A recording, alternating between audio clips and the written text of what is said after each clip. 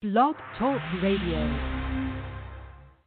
In order to be free, you have to know the truth. Pastor Lionel Gantt seeks to use the truth of God's Word to help stop the tide of violence and mass incarceration used to enslave people all across this nation. Now, the Word of Truth by Pastor Lionel Gantt. I am looking for freedom, looking for freedom.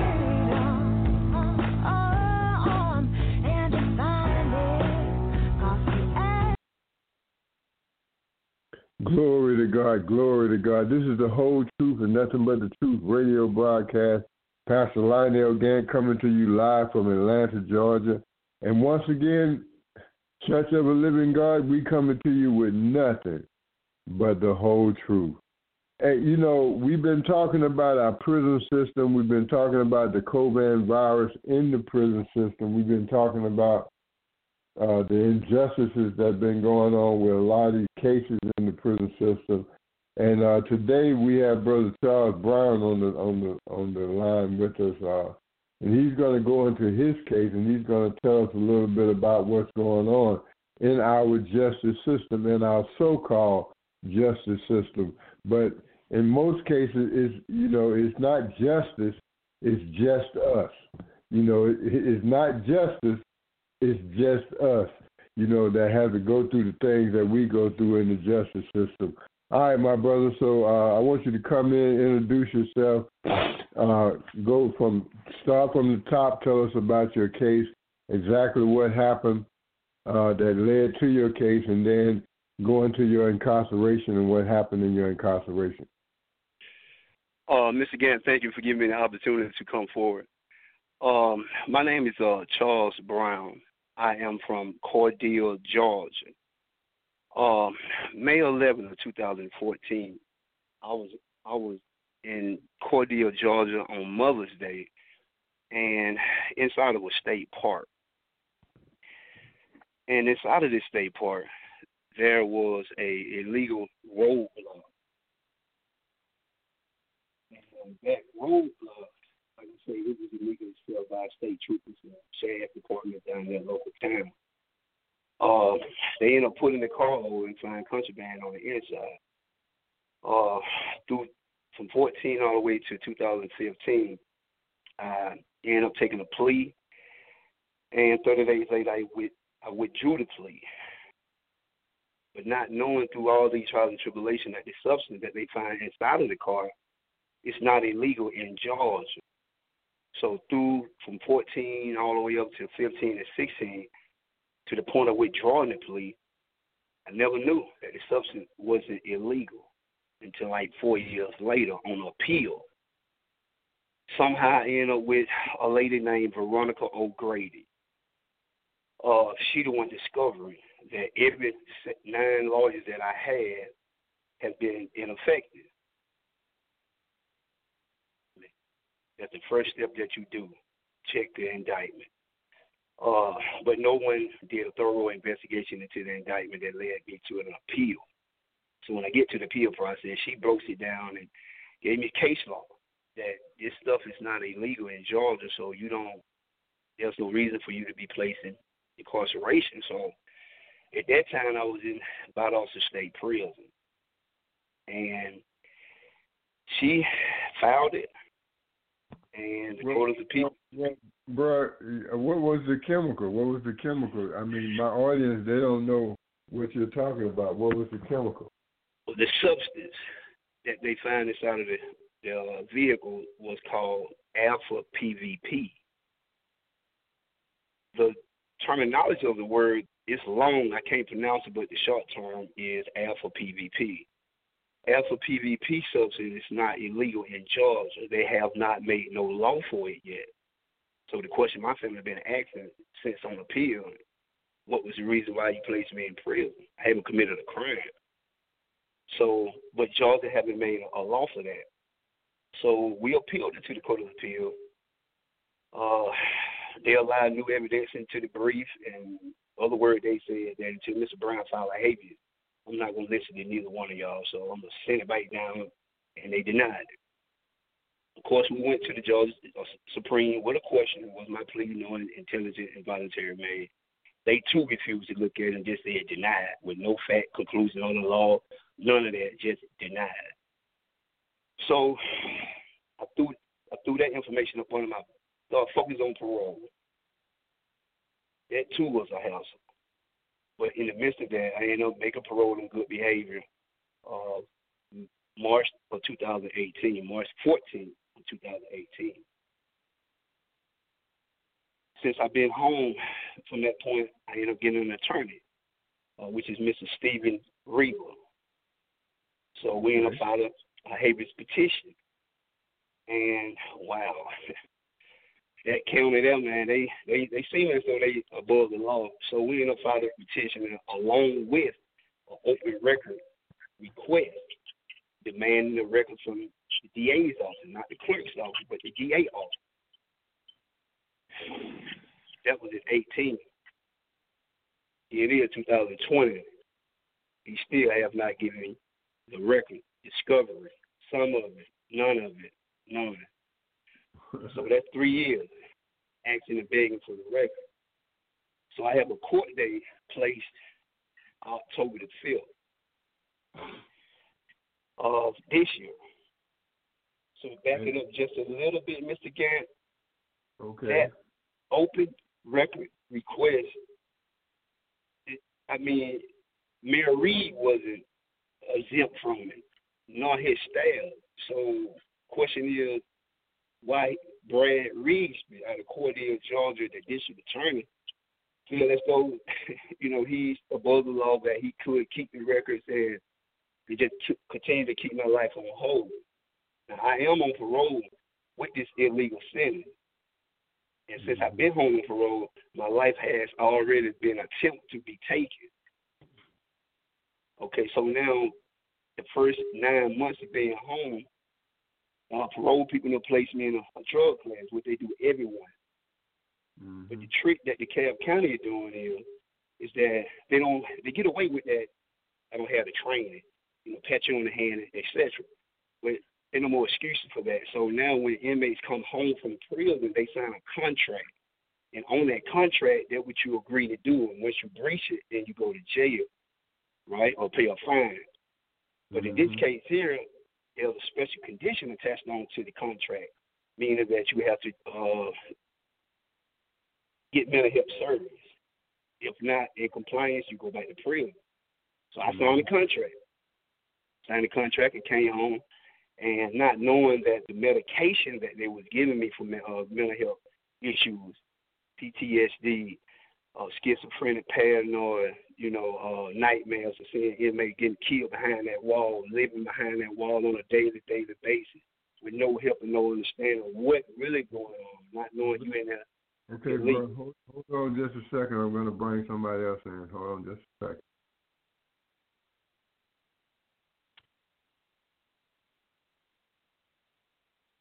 Miss Letitia, we have Charles Brown. We have Charles Brown on the radio broadcast, and you're calling in. He's talking about what he went through in prison, and we'd like to welcome you in on the show. Could you introduce yourself, please?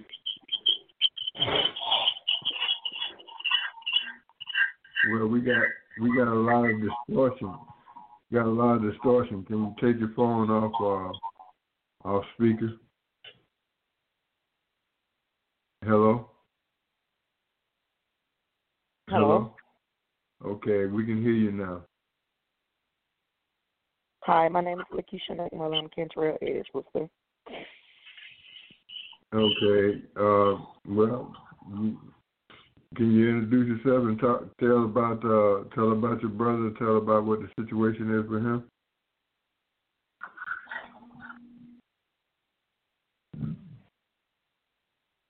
My brother Kentrell Edge passed away on August the 17th, 2020, of COVID-19.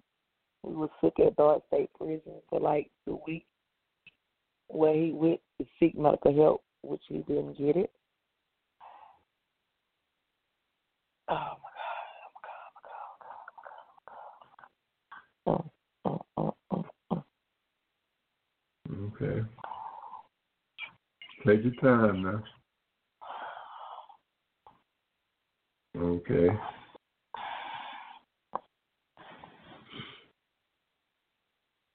Okay. All right. We're gonna come back to you, Brother Charles. You were talking about your case, and you're talking about where your case is now. You're going to go back into court on October the 5th. What do you plan on achieving by out of that court hearing? On that court hearing, I'm in participating. Mr. Patricia, I want to say my condolences out to you as well as your family. COVID-19 is a big thing behind that wall, man, and they feel as though lives don't matter. But my condolences goes out to you and your family. Amen. But yes, Mr. Gantt, that court hearing should be established to the fact of demanding Brad Rigsby to turn those records over. A motion to compel has been filed multiple times. So, but he's still in non-compliance, feel as though he can't be touched. But the thing is, you cannot have a real habeas hearing in the state of Georgia without all the records. That's why you file an open record, so you can get everything that inside of his office, not the clerk. So 3 years we've been begging now. He's in the process now to go to court on October the 5th. So I don't expect no different than already without the mass of people standing with me, demanding the same thing so we can move forward to correct this injustice that been handed down by that circuit, Cordell, Georgia, Fitzgerald, Dooley County, as well as Wilcox County. You know, so the information that I place on my social media site, which you can find up on Facebook and also Instagram, is Charles Brown. You type in Cordell, Georgia, and you'll see most of the groundwork that has already been played. But I am on the radio station to share my case, to share my story, and also ask for help and support to stand with me and my family October the 5th in Cordell, Georgia. Because if not together as one, as a collective, moving the same way, with the same energy, I trust you that if we do this, there can be a different outcome. But this is a problem here in Georgia. Just like the COVID-19, it's a problem. This is not nothing. Yeah, it's a problem, and also somewhat new. Most of the lawyers that do an open record, that do a habeas petition, they don't ask for all the records. Then they try to get it later, but you don't mess that man's life up. You know, so, but you got to get the record. So that's where we at with it now. So I have placed in the peaceful protest rally for Cordell, Georgia, on the doorstep of the courthouse, because that's where his office is at, Brad Rigsby out of Cordell, Georgia. So that's where his office is at, demanding that he turn the records over. And I'm asking Nationwide to please stand with us on October the 5th, or even make a phone call. Not a harassing manner, but, hey, why are you holding the record? Hold them accountable, responsible for that whole circuit. Because I'm not the only one going through the same illegal, unconstitutional process. Because they process an individual in that town illegally. Most of the stuff that you guys see on my social media site is the truth. All you have to do is come to court and see if it's true or not. But that town, that circuit definitely needs the help. So that's the reason why I'm on the radio station. And Mr. Gantt, I appreciate you, and I thank you for giving me this opportunity. And Ms. Patricia, I say again, my condolences and my understanding of the COVID-19 goes to you and your family as well. All right. Okay. Well, you know, here's the problem. You know, these things are happening every day, and they're happening to our young brothers and sisters every day. But because they don't report it, they just go through it. You know, they just, whatever the courts say, they don't fight it. They don't appeal it. You know, that's why they've been able to get away with a lot of these things. You know, most of the people that are incarcerated today, black people, you know, they shouldn't even, if they were white, they wouldn't even be incarcerated. You know, so that's what we're dealing with right now. My sister, I want to come back to you. Is there anything you want to say or anything that's going on with you right now today? Hello, Natasha. Are you there? Okay, she's not there. She's not on the line. All right, my brother, so go ahead. You say, Mr. Gantt? I said, go ahead. I was trying to get her on the line, but I see she's not on the line, so yes, I definitely want to hear a story. But that's the nature behind it, Mr. Gantt. The true nature is that substance, alpha PVP substance, is not illegal in Georgia. So now the point behind that is that district attorney that's in that town, there are other individuals that have been victimized behind that. And I say again, the substance is not illegal, so what was the reason for you guys to place a guy in prison? And when you know the substance wasn't no violation. So the true nature behind this, mostly, like again, I say, the stuff that you guys see on the social media site, all this stem from being inside of the lawsuit that Southern Center for Human Rights filed against Cordelia. And once they filed that lawsuit in 2014, that's the year I got locked up. And when they filed that lawsuit, immediately I told them my story of how I got arrested illegal, not knowing that substance is not illegal in Georgia. For years and years and years and years that I went through, they too had my case in their hand. And the county knew I was, proper way of putting it, snitching. For Southern Center for Human Rights, gathering all the information behind the jail walls and giving it to them. But at the same time, I'm being tortured, mail being held. I can go on all day. So I ended up filing a federal lawsuit myself against just the jail and the judges and the DA. And I fought that case for 2 years. Within those 2 years, I came home after they denied it on parole. But the federal judge did not deny without prejudice. So if anyone that's on this radio station that understands can get cases, my case number is available online. And as you continue to read that case, that's from the beginning of my life, from the age of 19 all the way to the age of 40. And I placed much as I could. I placed much as I could inside of that to the federal judge.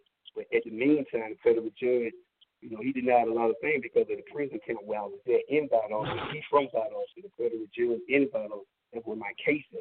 I take that back all the way. How much time did you serve? Good God. I ended up catching a 20-year sentence. On the recidivist, it was 32. On the plea bargain, it was 20. So that's how they bargain deals on cases. So the max is 32. They give me the deal on 20. We talking about a drug charge? A drug non-violent charge.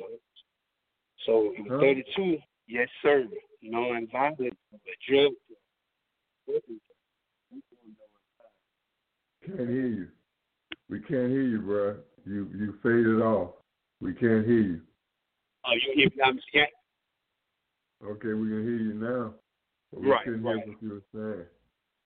Okay. Yes, it was a non-violent charge. Wow. Yes. So it was a 32 sentence on the recidivist that they came to me with, which I denied it, and we had a recidivist hearing. So at that recidivist hearing, the chief judge that did my nephew that same way, which is Gregory Odom, as well as 9 other inmates that I have the paperwork to show the consistent pattern of how they unconstitutional process us in Cordelia Circuit. So with that said and done, from the 32-year sentence on the recidivist, we go into the recidivist hearing. That when I find out the chief judge removed a paid attorney from my court case, not knowing he did this on a Sunday, not giving me no chance or opportunity to either rebut or even say, hey, man, you can't do that. No chance to say anything. So at the recidivist hearing, they did a 404B hearing. So the DA understand is like he got caught doping gun once before. He got caught doping gun again. So we're going to send him to prison. That's not how that works. So the judge seen the argument, denied my request, and moved forward at trial. But allowing those other folk conviction in, but not knowing two of them is illegal. So this process is this circuit, man. And this chief judge, he don't resign. So this is the issue with that. Once a judge resigns, there are two ways how you attack that. But the point is, Southern Center for Human Rights, when they attack them, the public defender's office, I was going to trial at the same time against the same people that they suing, that I'm gathering information for to get them out of the circuit. So I'm going to trial against the DA and with the public defender that they suing. I'm like, man, I'll never get a fair trial. So, because somebody remove somebody or change me venue, none of that happened. So a week before trial, my counsel, I lost my father. Then 35 days later, I lost my grandfather. Then 3 weeks later, I'm in front of a judge taking a guilty plea, not knowing that this stuff is not illegal in Georgia. I would have never took no plea if I would have knew this stuff wasn't illegal. But the judges and the DAs used my court case to get up in careers. So I got this in black and white. The judge sent it to me. After 30 days of my plea, he resigned, and the prosecutor team moved up as a judge right now. So this happened within 4 years. But 30 days after I took my plea, they moved up, everybody all cool and dandy, thinking that I was just going to come home. Why did you take a plea? Why did you take a plea? And then the plea was for 20 years or more? 20 and more. The reason why the plea was accepted is because of advice of counsel, not knowing that he was really taking advantage and trying to move up in careers and taking all the money out the circuit. Because we thinking you the super lawyer, but you not a super lawyer. You the Superman of selling us out to the white man. And you sit fat back at your career around good while we here suffering trying to get a plea back that you represent us on, which is Adrian Patrick. And I repeat his name again, Adrian Patrick, out of Cordell, Georgia, got an office in Schnellville. Now, this guy here is so unprofessional, but not knowing, thinking that he's the man for the job. But he wasn't. He lined me up in a line with a bunch of other individuals called a line assembly line. Line them up, then you plea them out. Right? That, too, is illegal. That, too, you can't take a mental health individual and put him in a line with a bunch of ordinary people. He's going to do just like the ordinary people do. But that beyond the point. Advice of counsel is the reason why the plea was accepted, and he took advantage of my mental state at the same time. But I also have all this recorded on a disc 120 days after I took my plea, and I told him I'm going to give the plea back. I don't want it. If I would have knew what you were doing, I didn't have no clue what you were doing. You took advantage of me. Right? So now, in the midst of taking the plea, I go straight to coasting. I get to coasting that when I start doing my little thing and start coming home, man. But at the same time, that circuit, the district attorney knew that stuff wasn't legal. They knew it. They knew it, and they had it in hand, but I ran through I'm 8 lawyers by that time. I ran through about 8 lawyers at that time. But at my recidivist hearing, that when the judge allowed the folk felonies in, which that was illegal, and he tell my lawyer, he said, look, I took the other lawyer off the case. So my lawyer like, what? When this happened? So he's like, look, I already did it. You got a problem with it? So Mr. Patrick, this in black and white. Mr. Patrick like, no, I ain't got no problem with it. I'm going to represent the man regardless. I'm like, no, I want 2 lawyers. I paid $1,500. I want 2 lawyers. And that when I had to be tased out the courtroom. So, I mean, that's 1, 2, 3, 5 times I've been tased inside the courtroom. 2 years and a half in the county jail begging for a bond. All because of the lawsuit. Well, okay, your case is just like a whole lot of cases out here. And because of the lack of us knowing the law, a lot of things happen to us. And, public defenders and all that, they're pleading cases out and not even giving the people a chance, to win their cases. So what would you have to say to the young boys that's out here today, that's out here in the streets, that's out here doing what they're doing? What would you say to them? What I will say to them, to the young kids today, as they listen, armed robbery carry 10 years. You're going to do 10 years. I say armed robbery carry 10 years. So you're going to do 10 years in prison if you get convicted for an armed robbery charge. Now, if you get caught with 2 armed robbery, that's life without. So I want you guys to pay attention to what I just said. So if you make your mind up trying to do an armed robbery, get ready to do 10 years.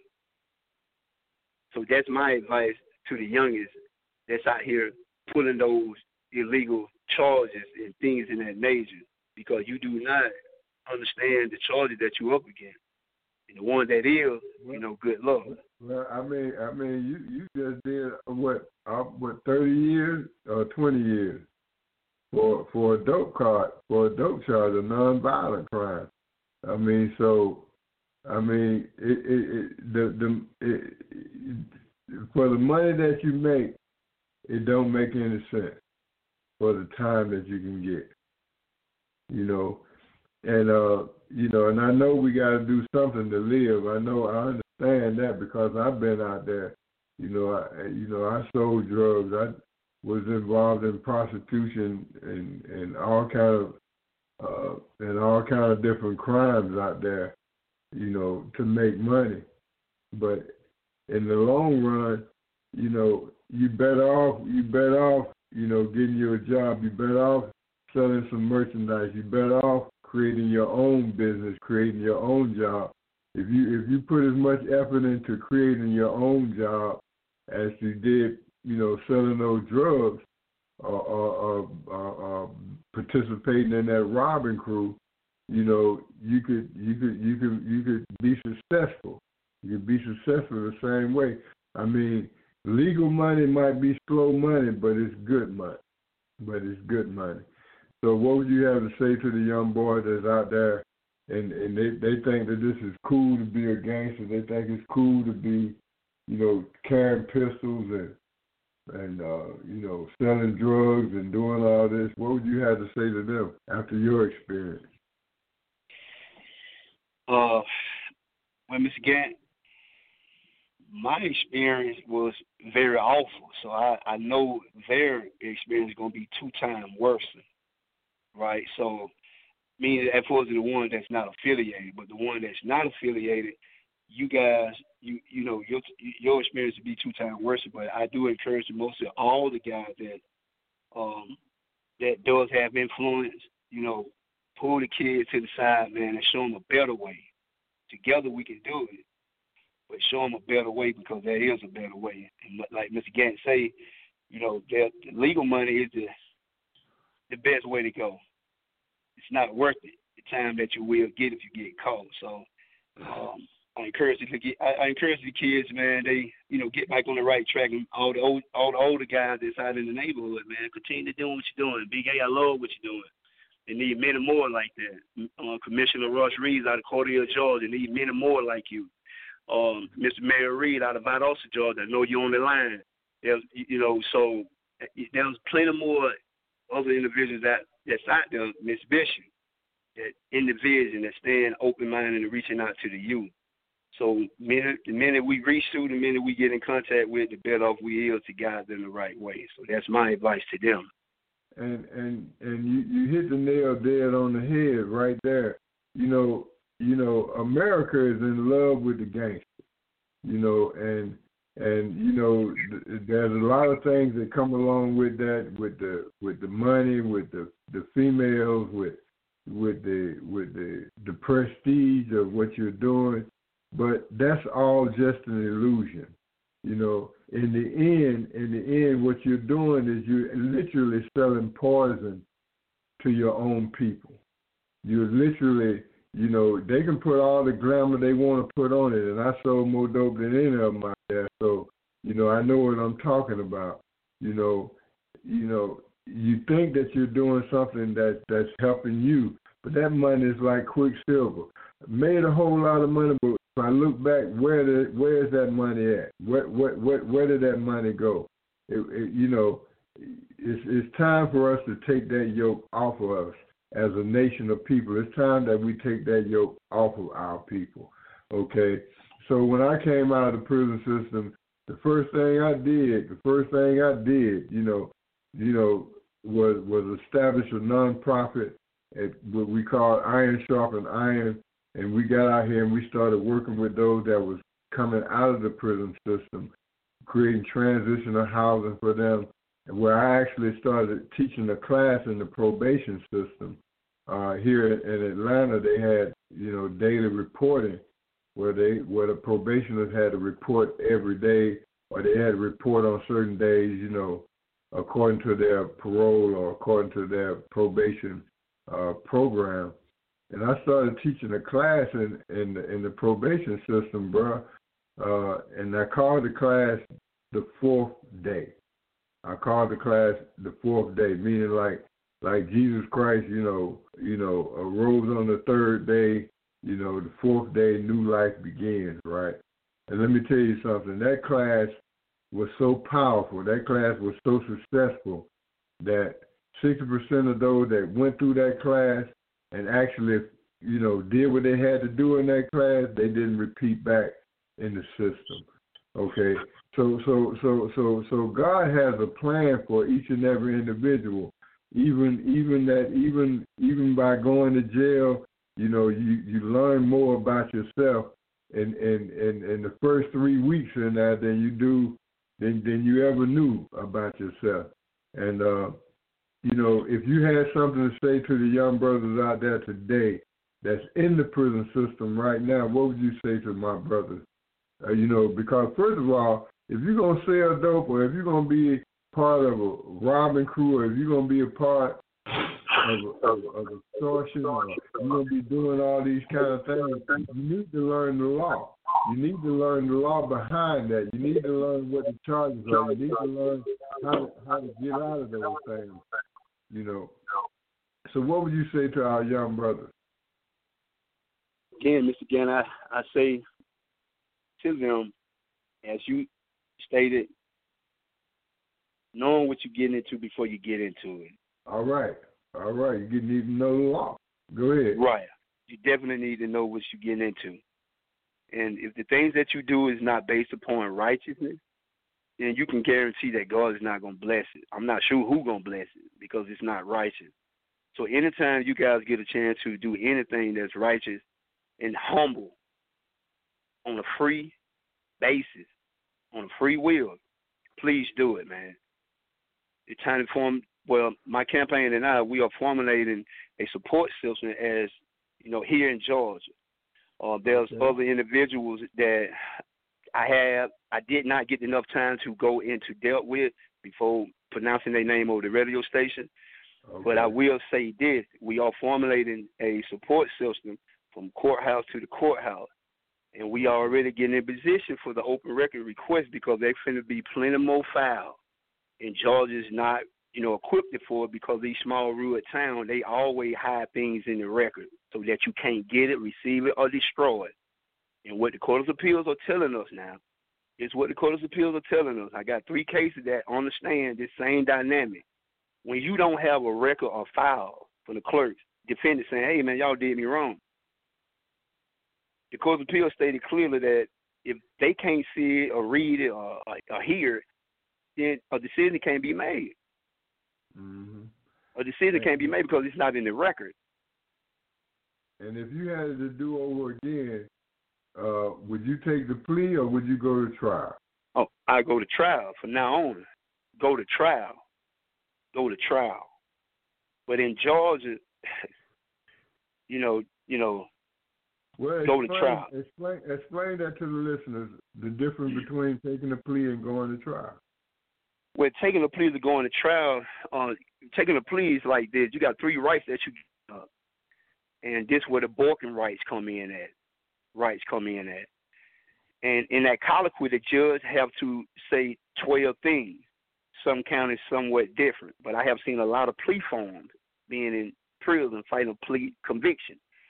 And there are different plea forms for different counties. Like Augusta got a different plea form from Cordell, right? So with that said and done, you waiving 3 rights.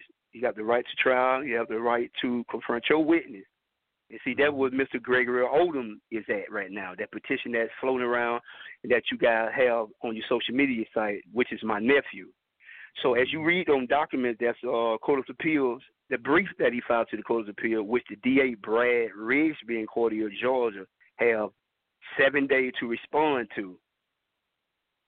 And we're going to be on the front door protesting, demanding to put the lawyer back on the stand. So this is what's going on with Gregory Odom. Gregory Odom have a situation is whereas Cordell, Georgia, when you try to withdraw your plea, it's the process that they have down there. You go in front of a judge with a public defender, you stand there, he goes through all the motion, you satisfied with your counsel, is you drunk, high, whatever the case may be, and you take the plea. Now, when you withdraw the plea, these 2 things that the state will always say in they brief, you were satisfied and you ain't had nothing to say, so why you crying now? That's basically what they're saying. So now you still withdraw the plea within 30 days. You get back to them. Boom. You go to court. Now, when you withdraw that plea and you give those rights up, then, they say that, you don't waive them. But when you withdraw the plea, Cordell, Georgia won't let the plea counsel get on stand. That's what's going on with Gregory Odom. Now, we didn't know this lawyer had his case until last week. He's from Florida. So this how this works. When you take a plea with a plea counsel and you withdraw it and you want to appeal, Atlanta public defender standing office have to give you appeal counsel. Or they sell your contract, they sell your case to another, not even say sell, but they give your case to another law firm as a conflicts attorney. So Cordell didn't have no damn conflicts attorney. Excuse my language. Cordell did not have a public defender adequate system for us. So what they did in Gregory Odom case is Gregory Odom gave the plea back. Had to file a motion for out of time appeal because the lawyer did not file appeal. Right? So they granted it because the lawyer was negligent and so forth and so on. So they granted it. So he had the hearing against the same chief judge that run the whole town in that courtroom. He run the whole courtroom. Chief Judge John C. Pridgen. He go tell the judge, look, where the lawyer at? Who did me wrong? I wasn't going to get on the stand to testify to his wrongdoing. No, he's not getting on the stand. So my nephew like, no, that's wrong. Denied, get him out of the courtroom. And that's where he at right now. That's where he at right now. It was happening in 2015. He just not doing appeal. And see, this where the problem come in at. He's serving time right now? He in prison right now. He also, he got a 10-year sentence for a weed charge. He doing 10 years straight on a weed charge on a probation revocation. Boy, stop. And now, now they just giving weed. They just giving out tickets for weed. It's kind of being decriminalized across the nation, but the malfeasance, the manifesting just here in Cordell, you have to put the lawyer on the stand. I have the right to confront my witness or confront anybody that did harm to me. So why you guys didn't put the lawyer on the stand? He's not the only one. I got 4 more other cases where this lawyer never got on the stand. You took my life, but I can't go back and tell. You can't get back on the stand and testify to your right or wrongdoing. That's the reason why I subpoena you to get on the stand. But Cordell don't do that. That too is illegal and unconstitutional. And so that's with Gregory Odom. And here it is. I have to look into that. To see the laws and the statutes behind that. There may be some laws that are giving them the right, that are protecting them. So I have to look into that. Okay. Right. But now looking back on all the things that happened with you, the incarceration, so basically from 19 years old. Wow. I mean, you missed out on all of that life, and those are some of the best years of your life. And you know, that's what they're trying to do to Black America. They're locking up our young men, and guess what? While you're incarcerated, you can't reproduce. You can't have children. Exactly. You know, so this whole system of mass incarceration, you know, and they're getting free labor out you. You know, in a lot of these prisons, you know, they're making, you know, materials for other corporations and things of that sort. So what we're looking at just another form of slavery. What are your thoughts on that, on the overall program of mass incarceration? But in order to rehabilitate, you got to know how to do it. You got to get the right training, the right proper books and understanding. Because most of the kids that going in at the age of 19, you know, 18 on up, going into the system with violent charges, it can be annoying violent. I don't see it at all. To the fact that, and I'm going through the mental health process, like Mr. Anthony Hill. I went to that trial from the beginning to the end. I don't even know it, but I'm mental health myself, right? So in order to rehabilitate, you got to know how to rehabilitate. So these guys coming out of prison like myself, on parole, so I'm not normal according to them. And that's what I signed a contract to comply with mental health. So they don't have, like in DeKalb County, they only have one parole officer that can deal with parolees that mental health.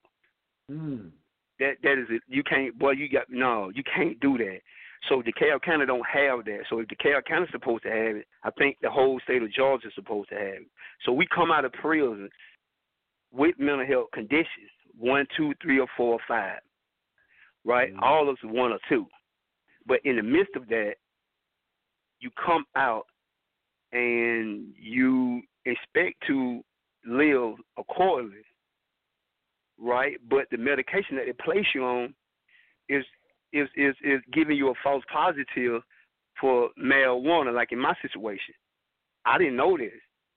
So immediately they took me in front of the supervisor, which is my parole officer. He just immediately took me in front of the supervisor because of the false positive marijuana test.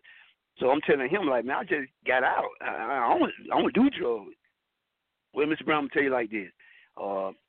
If you come in here next week and you 30, you're going to prison.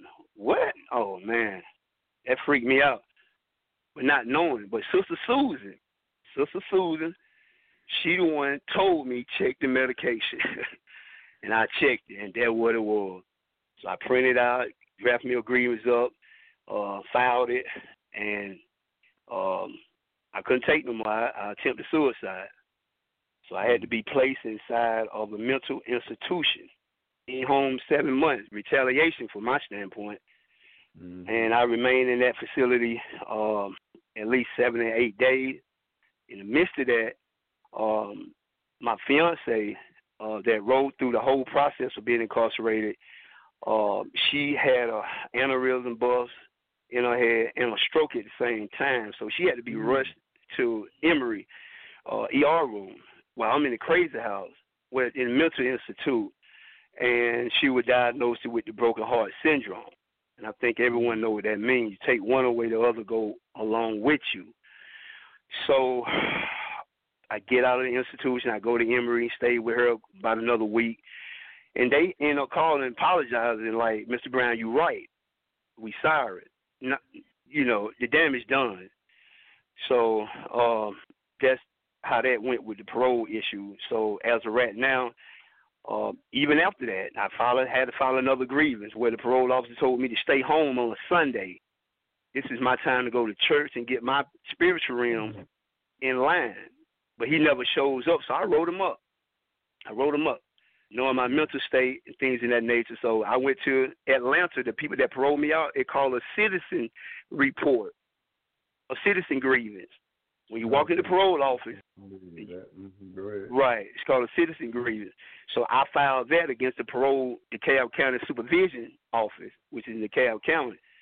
So a week later, they responded back within a week. They found the parole officer at fault, violating some parole policy rule. With other words, saying he did not supposed to tell Mr. Brown when he coming to your house. That's the only thing he got in trouble for. The rest of my complaint, they denied it, based on the fact that the grievance has already been resolved, which that wasn't true as well. So I filed it, everything going that point, but DeKalb County do not have a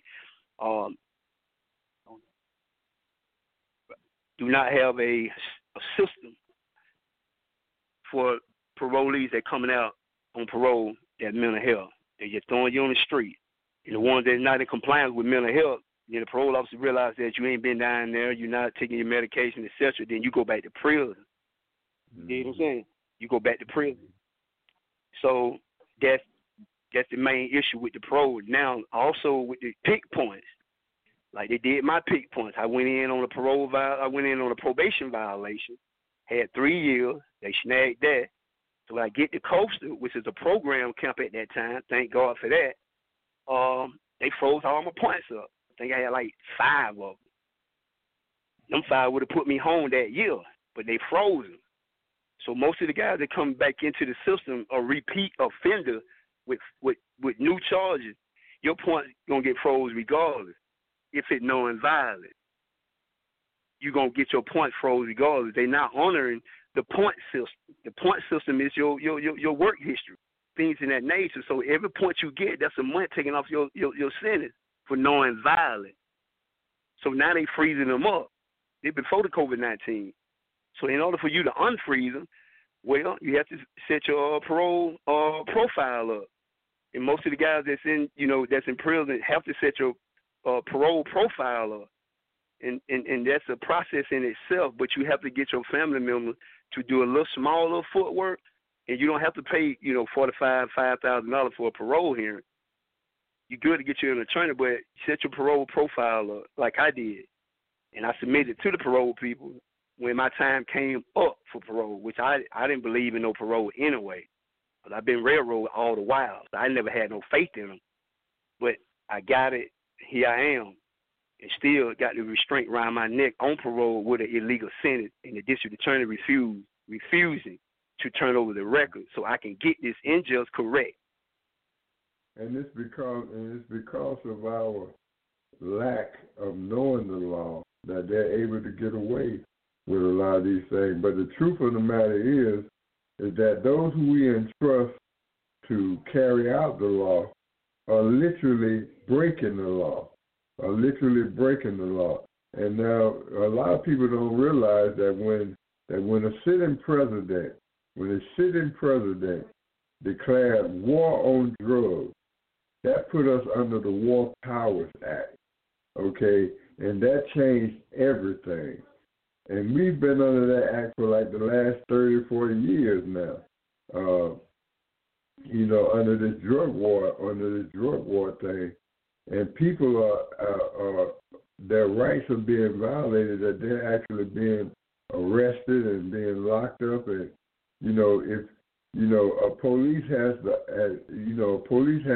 is authorized to use deadly force if he's in a high crime, high drug area. That's a result of the drug war politics, of the drug war laws. Okay, and what we have to do, we have to overturn these laws, because the majority of we got the 3 strikes you're out. We got the maximum sentencing. We got all of these things that have been enacted, been put in place. And who is it affecting the most? Black America. I'll let you comment on that.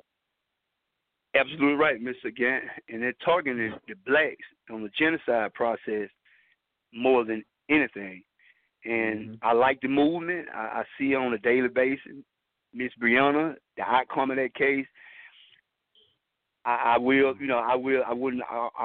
going to go any further on that, but I will say this to the mass of people that is listening.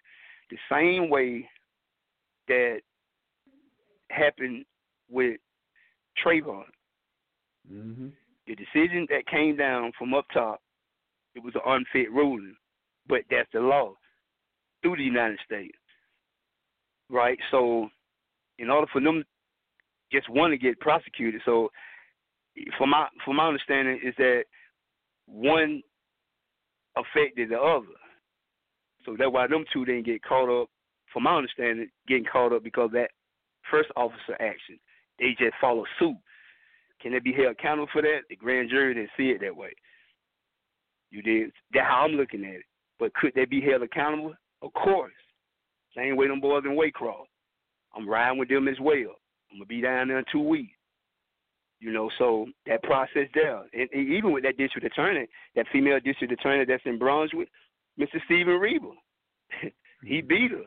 He caught a little small sticky note inside of an open record request in her office. She turned the records over, and that's when he discovered she had a small sticky note telling the DA, I want her office, I want an all-white jury. And that's how that man came home. You know, so of course I'm gonna stand firm with that family down there, and throughout Georgia I'm gonna stand with these family members out here, and that alliance that we putting together right now, according to, from courthouse to courthouse, we gonna be doing that, and with no fear, with no fear. But the point, Georgia have a dynamic, but I say again, that open record request, man. That's just a lot going on with that, man. But targeting most of the black people here today, and we have to stay woke and stay educated. Mm-hmm. Well, back in 2007, I shocked the nation because I came out with from the Southern Christian Leadership Conference, from the SCLC. I came out with a boycott. And they was like, boycott what? What you boycott? And I said, we boycott the jail. And everybody was like, yeah, that's right, let's boycott these jails. I said, no, I'm saying we going to boycott jail, meaning you going to stop going to jail. I mean, if we stop going to jail, their whole system collapse. Exactly. If we empty out the prisons right now, of all the black people that's in the prison system right now, we break the back of the prison system. And they asked me, they said, well, what do you think Dr. King would be doing? I said, right now, I believe Dr. King would be trying to empty out these jails because it will break the economic system that they have set up. They privatized the jail. They've opened up all these new jails. Everybody got into the business of incarceration because of the amount of money that's involved in incarceration. And it's high time we as Black America that we take that yoke off our necks. It's time for us to stop going to jail. Bruh, it's time for us to stop, doing things that will put us in jail. If I don't care how many, they were talking about how they dropping off crates of weapons and with the ammunition up in Chicago. And I told them, I said, I don't care how many weapons they drop off up there. If we decide not to use the weapons, if we decide not to shoot each other, if we decide not to engage in violence, not to use those weapons unless our life depended on it, then they can drop all the weapons off they want. It's not going to affect us any. They say, well, they're dropping off our drugs in our neighborhood. If we decide not to sell the drugs, if we decide not to use the drug, I don't care how many drugs they drop off in our neighborhood, it's not going to affect us. So it's high time for us to take that yoke off of us. It's high time for us to start doing that which is right. It's time out for all of this, I want to be a gangster, I want to do this, I want to do that. Just like you said you want to be a gangster and put all that effort into being a gangster, you can put that same effort into being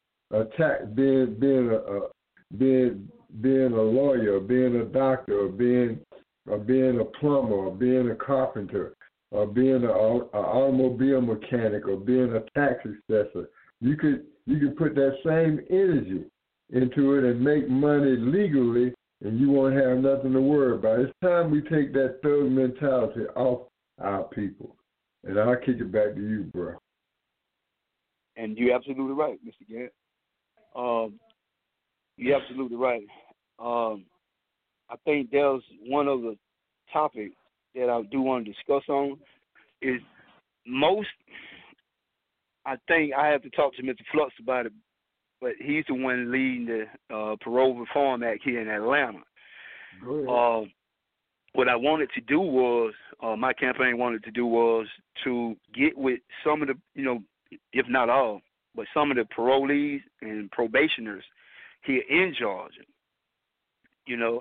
and take a stance on that note as well, because you are absolutely right. There's on my habeas, on my Court of Appeal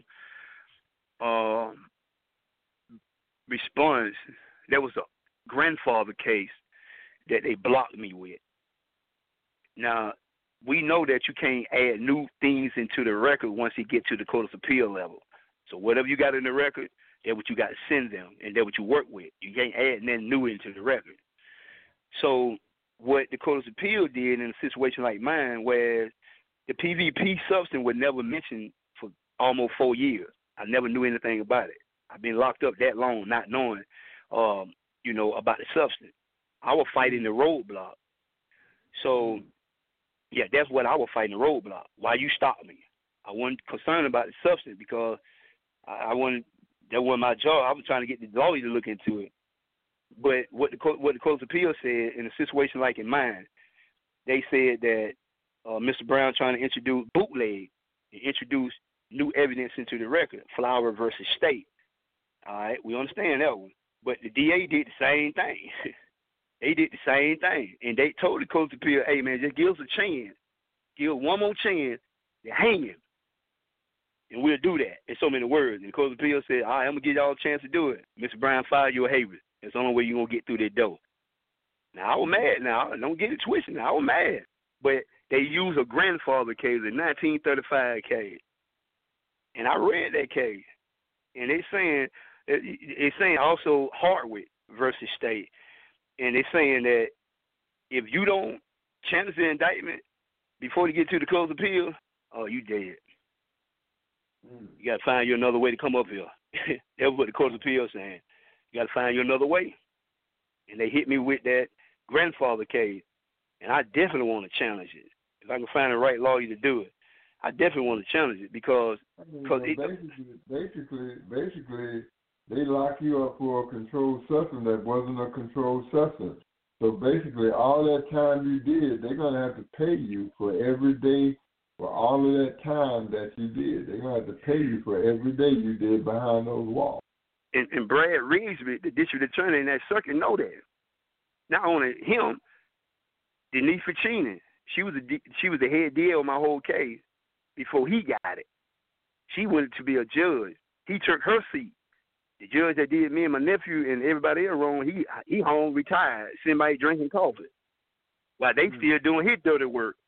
And Governor Kemp just sent back and he just sent back like he just sent back and putting these folks into play, knowing they continue to do the same thing. So he is accountable too, man. So Mr. Gantt, I heard the dean. I just want to thank you for allowing me to come on. If you guys would like to go to my Facebook page or Instagram, look up on Charles Brown, and you guys will see the latest on my court case. If you guys can come out October the 5th at 9 o'clock, Cordell, Georgia, to stand with me and my family, it will be appreciative. Thank you. Is there any other contact information you want to give out so they can get in contact with you other than just Facebook? Yes, email charlesaverybrown@gmail.com or go to the Instagram or Facebook upon the Charles Brown itself. Okay. All right. This is the Whole Truth, Nothing But the Truth radio broadcast. And I thank my brother because he kind of took the audience to school today about the statutes and the laws surrounding those incarceration and the Court of Appeals. All right, this is the Whole Truth, Nothing But the Truth radio broadcast. We coming to you live from Atlanta, Georgia, with nothing but the whole truth. Peace and blessings.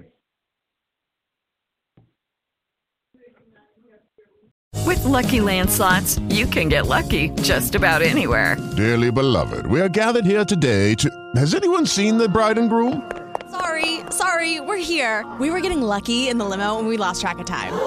No, Lucky Land Casino, with cash prizes that add up quicker than a guest registry. In that case, I pronounce you lucky. Play for free at LuckyLandSlots.com. Daily bonuses are waiting. No purchase necessary. Void where prohibited by law. 18+. Terms and conditions apply. See website for details.